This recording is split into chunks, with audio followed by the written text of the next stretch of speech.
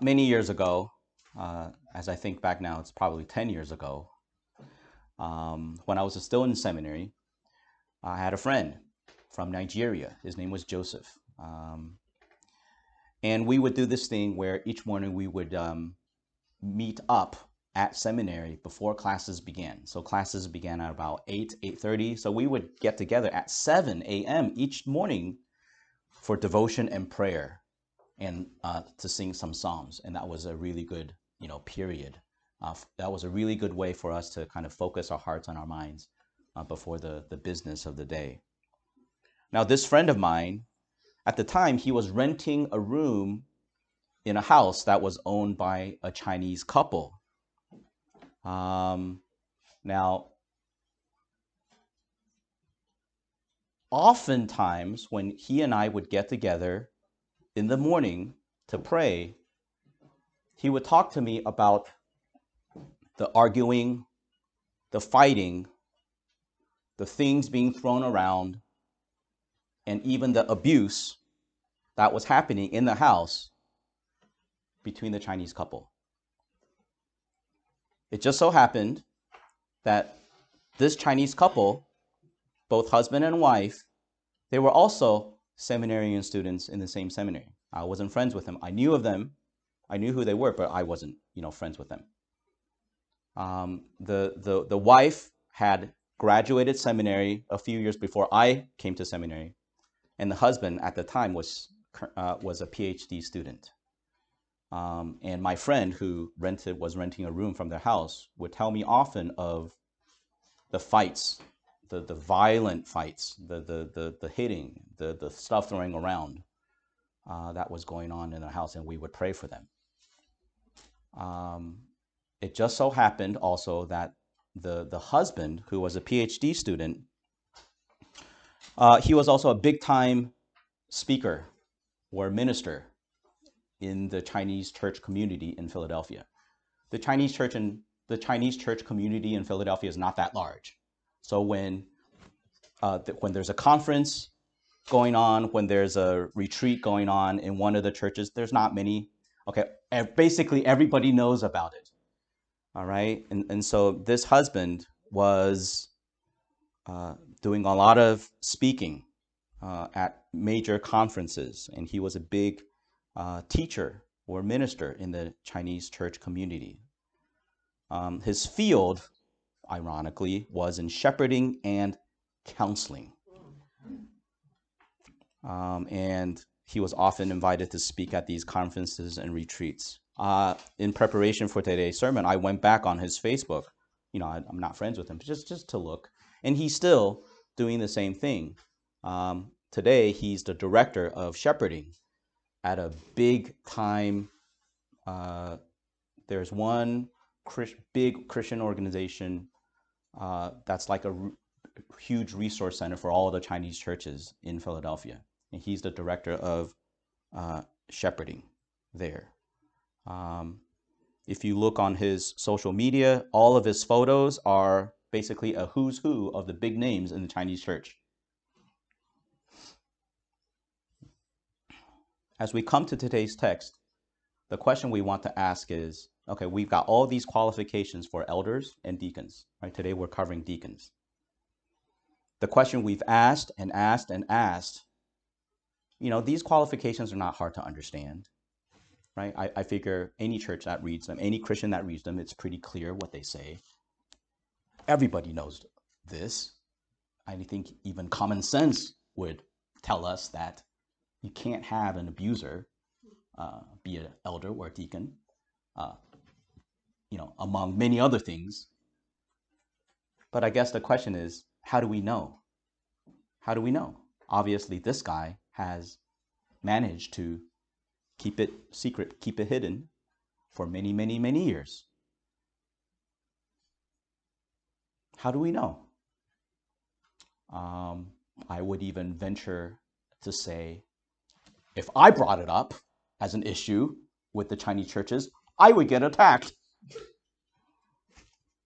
And they would come to his defense because he's doing such wonderful things. And I would be the one that's in the wrong, okay, for trying to follow God's word. But the question is, how do we know? How do we know before we make somebody an elder or a deacon? So that's what we're going to talk about. The scripture actually gives us two very practical ways that we can tell, okay? If only we would be willing to follow scripture. If only we would be willing to follow scripture and not skip over scripture.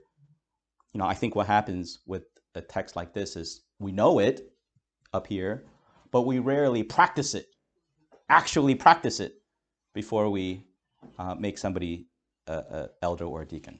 So today we're going to talk about how do we know. Before we do that, there is one final qualification. Last week we discussed verse 8, where we talked about some of the qualifications of deacons, and we talked about what it meant to be reverent, not double-tongued, not given to much wine, not greedy for money. Okay. Before we talk about how do we know, there's actually one other qualification for a deacon, and that's in verse 9. A deacon must hold the mystery of the faith with a pure conscience. Hold the mystery of the faith with a pure conscience. All that means is a deacon must be well-versed in doctrine. They must be faithful to God's word. Now you might say, well, that doesn't sound like it, because they've got to hold the mystery of the faith.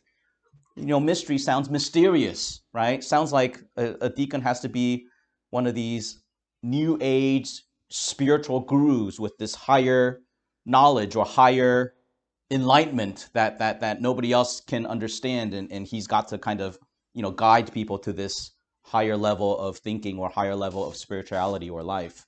That's not the case.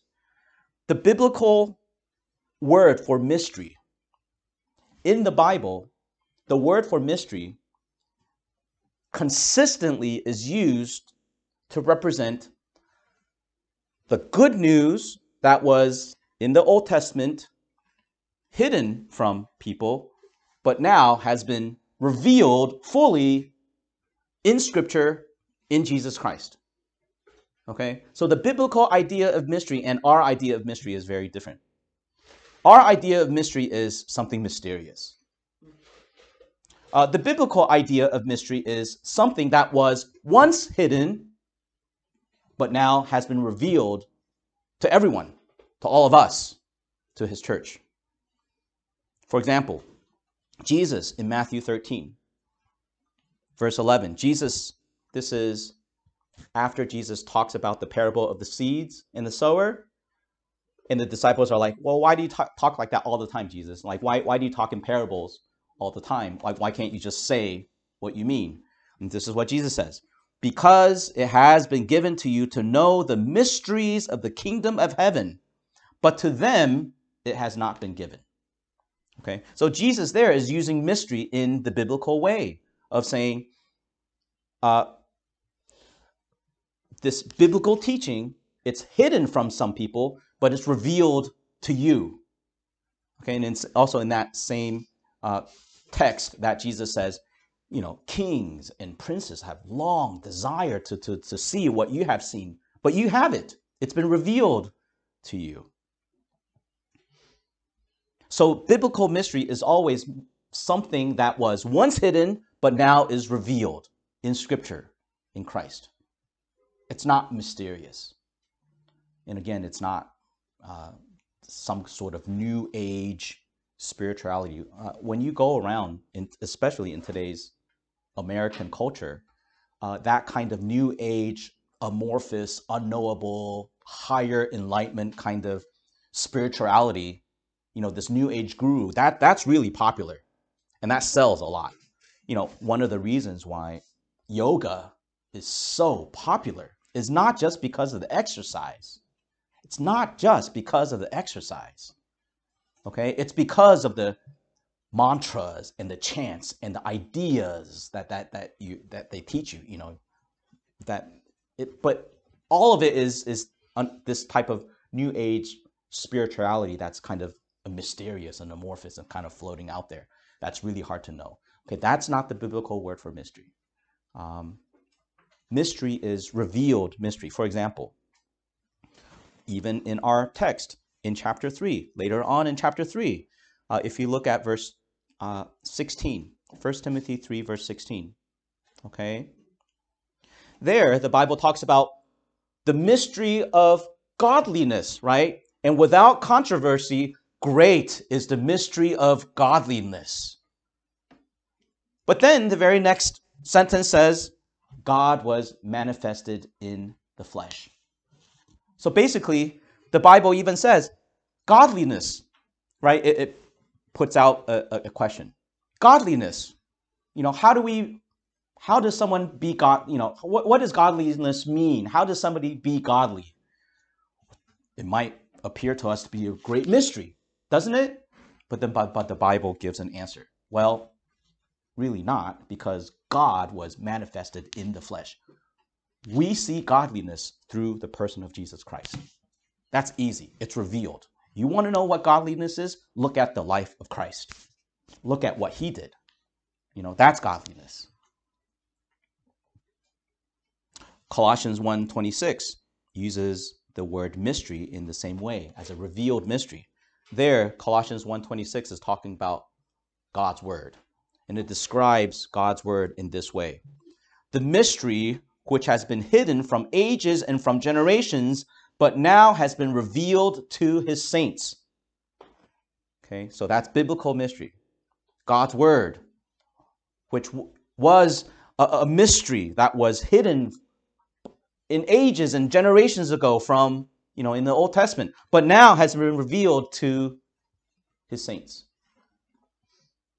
And so biblical mystery is not how we think of mystery, not mysterious. Rather, it is revealed mystery. Basically, it's scripture. So if a deacon is somebody to hold the mystery of faith with a pure conscience, basically we're saying a deacon must be somebody who knows his scripture, is faithful to scripture, knows his doctrine. Okay, maybe not on the level of an elder or teaching elder, okay, but at least the basics.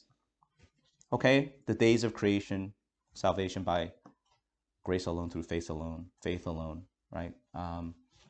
The life and the works and the sacrifice of Jesus, the basic tenets of our doctrine.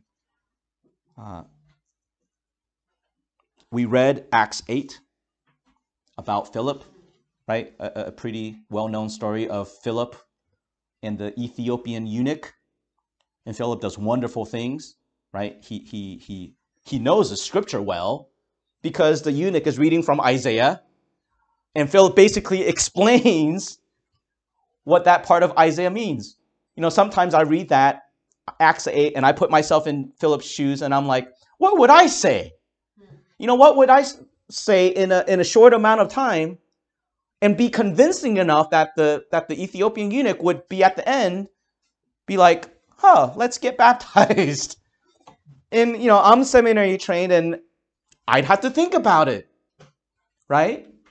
I'm sure we would figure out some way to explain that part of Isaiah. But Philip was equipped. He knew how to explain that part of Isaiah. He knew scripture well. He knew his doctrine well. He was holding the mystery of the faith well. And remember, that Philip is or was a deacon. Because in the previous chapter, he's one of the ones that they appointed to be a deacon. We didn't use this example, but Stephen was also a deacon, right? And he was appointed a deacon, and in the very next chapter, he's persecuted, he's stoned, right? But before he's stoned to death, he gives this great sermon about biblical history, about the Christ, okay? So Stephen held the mystery of faith well. So that's what a deacon should do. It's not just the elders who have to be able to teach and be faithful to Scripture. Deacons too. I do think it says something about the church that today when we read the account of Stephen and when we read the account of Philip, that we think elders must try to meet that standard. And we think, wow, they're great. They're beyond our standards for elders, right? Because they're such great preachers and evangelists and things like that. When the Bible says, no, they were deacons. I think it shows how we've watered down our standards today in our church. Okay, those are deacons, not just elders. Those are deacons. All right. So those are the qualifications of deacons. Now we ask the question: how do we know? How do we really know? The Bible actually, in the following verses, gives us two very practical ways to know. First, the Bible says somebody must be first tested. First test someone. Okay, verse 10. But let these also first be tested, then let them serve as deacons, being found blameless. Here, the little words and the prepositional phrases, they are key. Let these also first be tested. The word first is actually the Greek word protos. Protos. You guys ever hear of a prototype? When they're coming out with the new electric vehicles, but first they have to come out with a prototype. What comes first? The vehicle that goes on market or the prototype? The prototype comes first, right? That's that word, first. Protos. It's the first.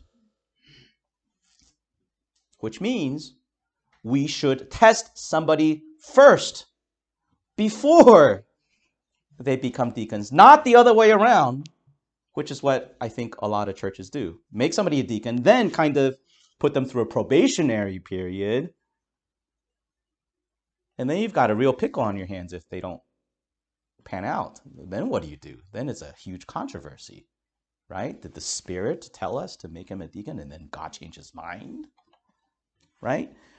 No, that's not what you should do. It's very clear. You should test someone first before he becomes a deacon, not after. The word test, it's a word that's commonly used in that time, in that period. It was a word that was used to test metal. Why do you have to test metal? Why can't you just look at a piece of metal and know what it is? Well, you need to test metal because back then they didn't have the instruments and all the, scientific ability to know what metal was what, right? And so for a piece of metal, it was unknown to them. So there were these various tests like temperature and color, and you pour other substances on it, and it, whatever metal would transform into whatever other thing, and then you would know that this piece of thing was a type of metal. Okay, but basically the idea of a test is to make known something that was unknown, to put it through various stresses and tests so that you would know what its quality and character is when before it was unknown. How do we know someone? How do we know somebody's character? How do we know if somebody doesn't have a secret addiction? How do we know if somebody is really reverent and not just reverent on Sundays when he has to, and then at home he's not reverent to his family? How do we know? Well, you test them. You figure out the unknown. You put it through different stresses so you really know their character. There's an interesting part of the definition here. The word test actually means to test something so that it can prove itself to be good. Okay, in the original language, this word has the idea of testing something so it can prove itself to be good. It does not have the meaning of testing something so that it disproves itself to be something bad. Okay, so that word actually is a very positive word. It's a very constructive word. You're trying to see if this thing would hold up under the stress. You're trying to see if it's good. You're not trying to purposely cut it down and make it fail. All right? We know that God does not test us or tempt us in that way. He doesn't tempt us to sin. And neither should we. So if we are testing somebody to see if they have the qualities of a deacon, we're not trying to cut them down and purposely make them fail. We're not setting up a trap, right? We're just trying to help them show us that they are of good quality. Okay, so I thought that was very interesting about that word. It's a constructive word. It's not a destructive word. First, let them be tested, then let them serve as deacons. I don't think you can get more clear. The word then means next. In the original language, this was a preposition. The word then, that was used when somebody wanted to give like instructions. Like when you make furniture, when you go to IKEA and you buy furniture, it'll tell you step by step. First do this, then do this, then do this, then do this. Okay? That's the word in the original language. It's the word for when you want to give somebody steps.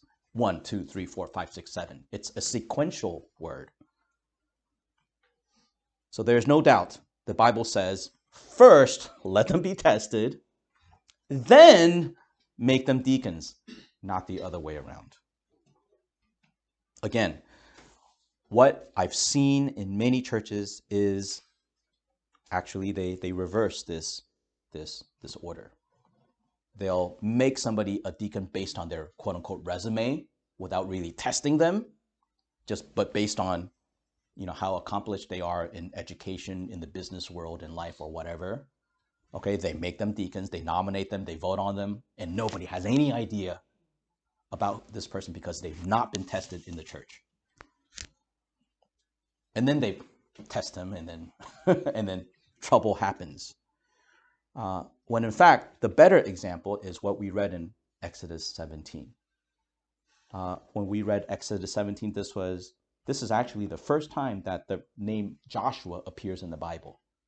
Okay, Exodus 17 is the first time we hear of this guy Joshua.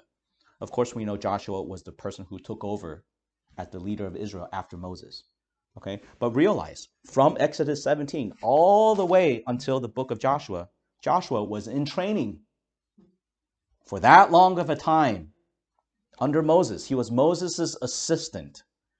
Okay, I'm not saying Joshua was a deacon. I'm not saying that. Okay, but Joshua was under training under Moses for such a long time before Moses said, okay, now you're ready to be a leader. Also, in that part in Exodus, did you catch that when we read it? After Joshua defeats the Amalekites, God told Moses, write what happened as a memorial and read it to Joshua. Why? Why does Moses have to write it as a memorial and read it to Joshua? Why don't you just read it to everybody? Right? Why specifically read it to Joshua? It's because God wanted Moses to train Joshua. This is intentional. It's not an accident. Right? God had a plan. He wanted Joshua eventually to take over, but got to train Joshua, not just in battle, but in faith, right? Write this as a memorial and read it to Joshua, because Joshua has to know that it was by faith that you won the battle, not by, your military might. That's the good example that the church should follow for deacons. So how do we know? First, you test him. Second, you examine his fruit, especially his fruit with his family, right? If a deacon is to be a servant of the needs of the church, then look at how he's a servant at home with his family first, okay? It talks about wives in verse 11. Likewise, their wives must be reverent, not slanderers, temperate, faithful in all things. We've talked about some of these terms before. Reverent means dignified, respected, someone with dignity, someone who is respected by others.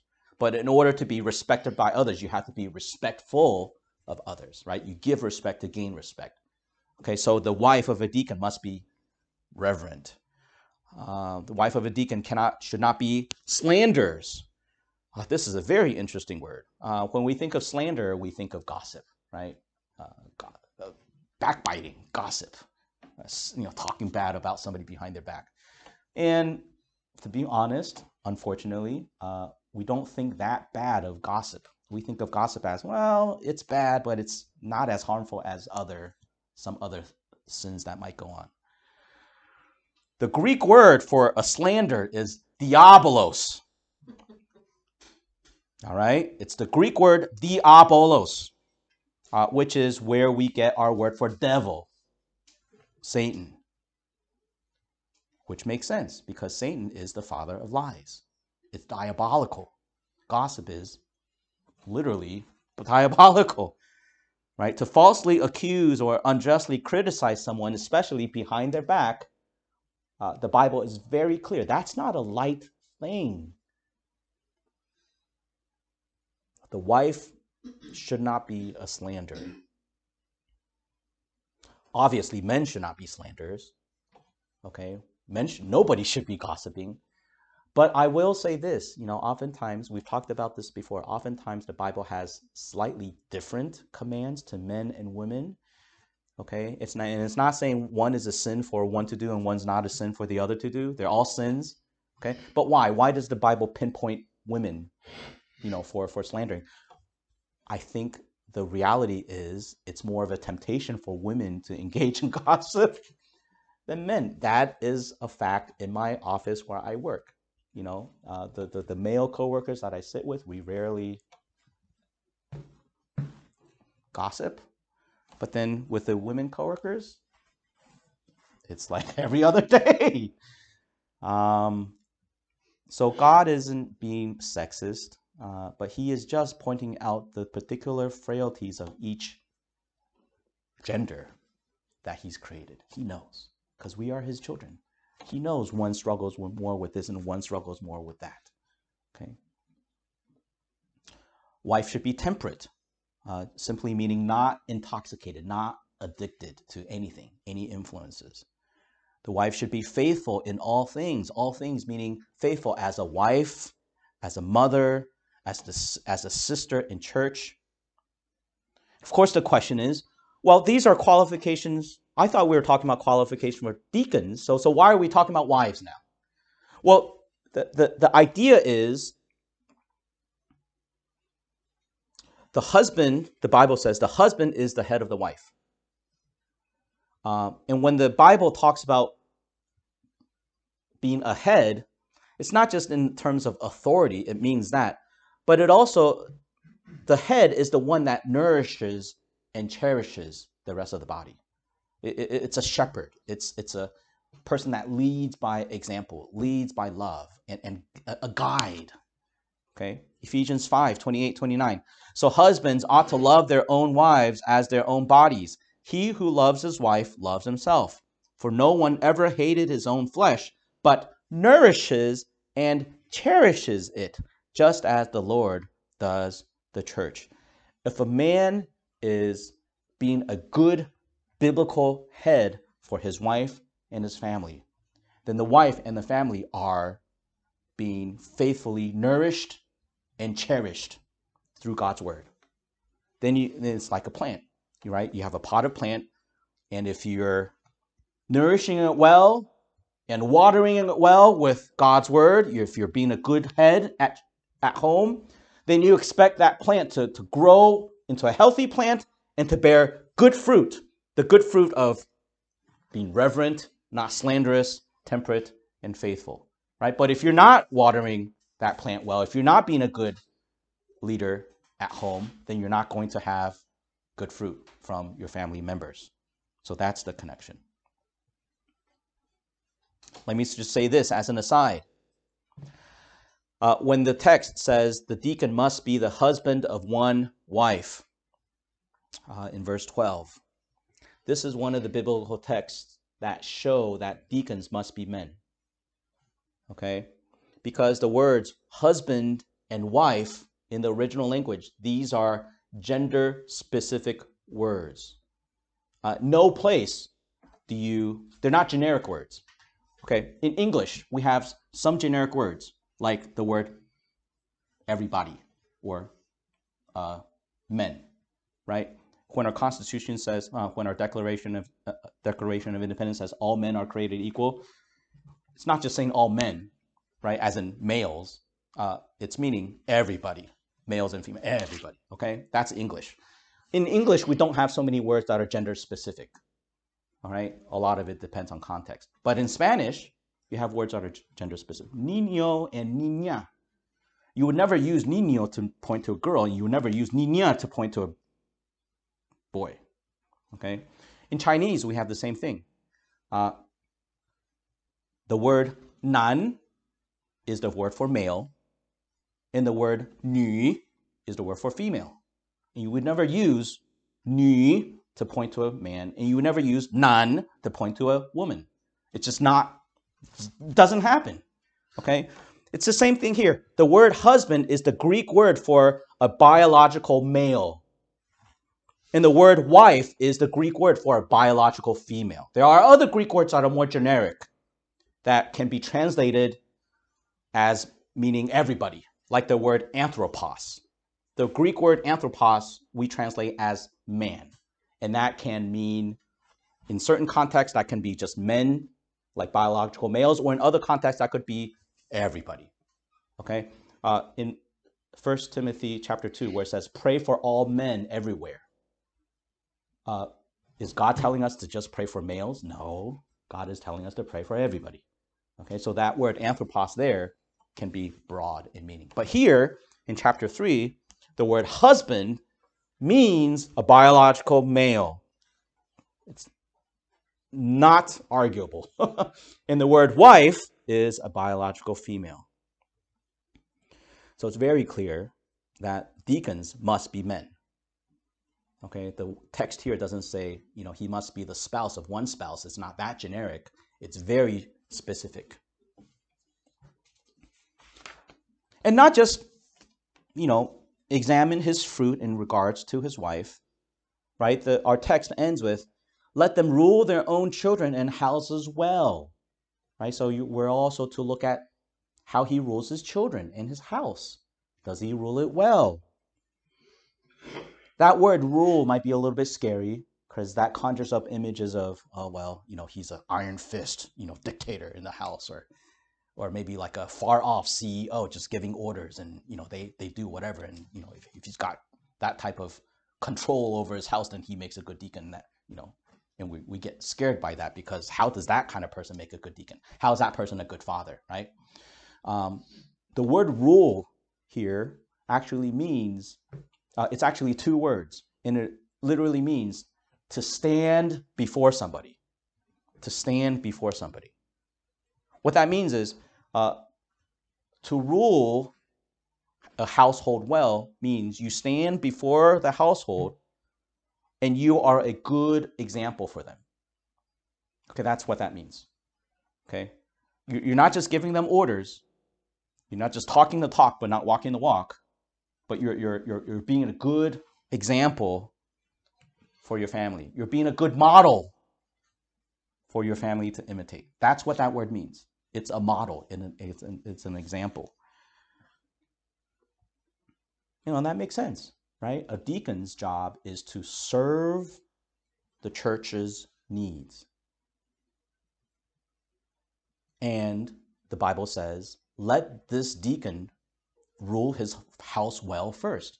So if a deacon is supposed to serve the church's needs well, then that man must be a good servant in his house well first, right? How can you know how to serve the church well if you're not serving your house well as a model, as a head in that way? Somebody who is just giving commands and ruling with an iron fist, that's not ruling well. That's not serving the house well. Somebody who just says things but never does it, right? Forgive your sister, love your brother, but you're not loving to your wife, you're not forgiving. That's not somebody who rules well, okay? Because you're not living by example. My son is 2. And even when he is 2, he will copy what I do. He will copy my behaviors. He will copy the things I say more quickly than do what I actually tell him to do. Okay? And that's just fact. He picks up on,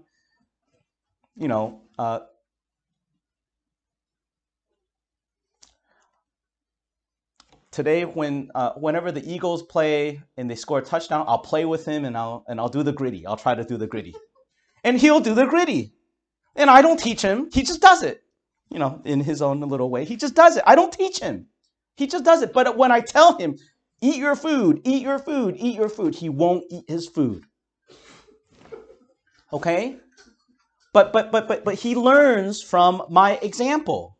And so I'm very aware of how fast he learns my example. So that brings me into a higher sense of responsibility. Isaac, you have to really be good, right? You really have to set a good example. And you can't set a good example at home by being a double-faced person. You really have to change. You really have to change.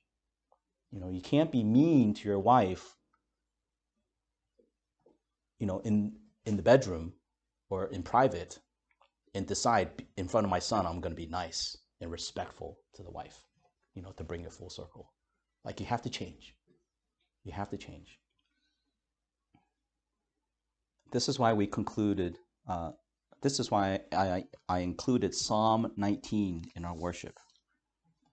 As we talk about these qualifications of deacons and elders, as we talk about how do we know, you first test them, you examine their fruit. These qualifications are not limited to commands for elders and deacons. They're there for all of us, right? They're for all of us. And I think at some point, all of us can admit, Lord, we are not perfect. We all fail, right? We all fail in certain respects. Which is why I think Psalm 19 is such a good prayer for all of us, right? Psalm 19 begins with the psalmist reflecting on the wonders of God in creation. The heavens declare the glory of God, and the firmament shows his handiwork. Then the psalmist reflects on the beauty of God's word, right? The law of the Lord is perfect, converting the soul. The testimony of the Lord is sure, making wise the simple. And then as the psalmist looks at God's word, then obviously the next thing is he realizes how far short he has fallen from God's word. Moreover, by them, God's word, your servant is warned, and in keeping them there is great reward. Who can understand his errors? Cleanse me from secret faults. I think that's where a passage like this, that's where it leaves us, right? We cry out to the Lord, Lord, I've fallen short. Cleanse me from secret faults. And then the psalmist prays like this: keep back your servant also from presumptuous sins. Let them not have dominion over me. Then I shall be blameless, and I shall be innocent of great transgression. Let the words of my mouth and the meditation of my heart be acceptable in your sight. O Lord, my strength, my Redeemer. That's not a throwaway phrase, my strength and my Redeemer, right? Where are we going to get the strength to follow, to qualify? From him, right? And where are we going to find the forgiveness? He's going to redeem us, okay? Let the words of my mouth and the meditations of my heart, not just my actions in front of others, not just my public face, but my mouth and the meditations of my heart, who I truly am in secret. Let the words of my mouth and the meditations of my heart be acceptable in your sight, O Lord, my strength. You will give me strength, and my Redeemer, you will redeem me. Let's pray. Heavenly Father, we thank you for these instructions, wonderful instructions that show us how pure and holy you are, and how high of a standard, how somber it is of a task to serve you and to serve your church. Father, we confess that in many ways we also fall short of these standards. But Lord, you indeed are our strength, and you are our Redeemer. So help us, give us the grace to serve you well. And not just in a false kind of way, in a two-faced kind of way, but help us truly to be men and women whose words and the meditations of our hearts whose hearts and words and inner beings are pleasing in your sight. We pray in Jesus' name. Amen.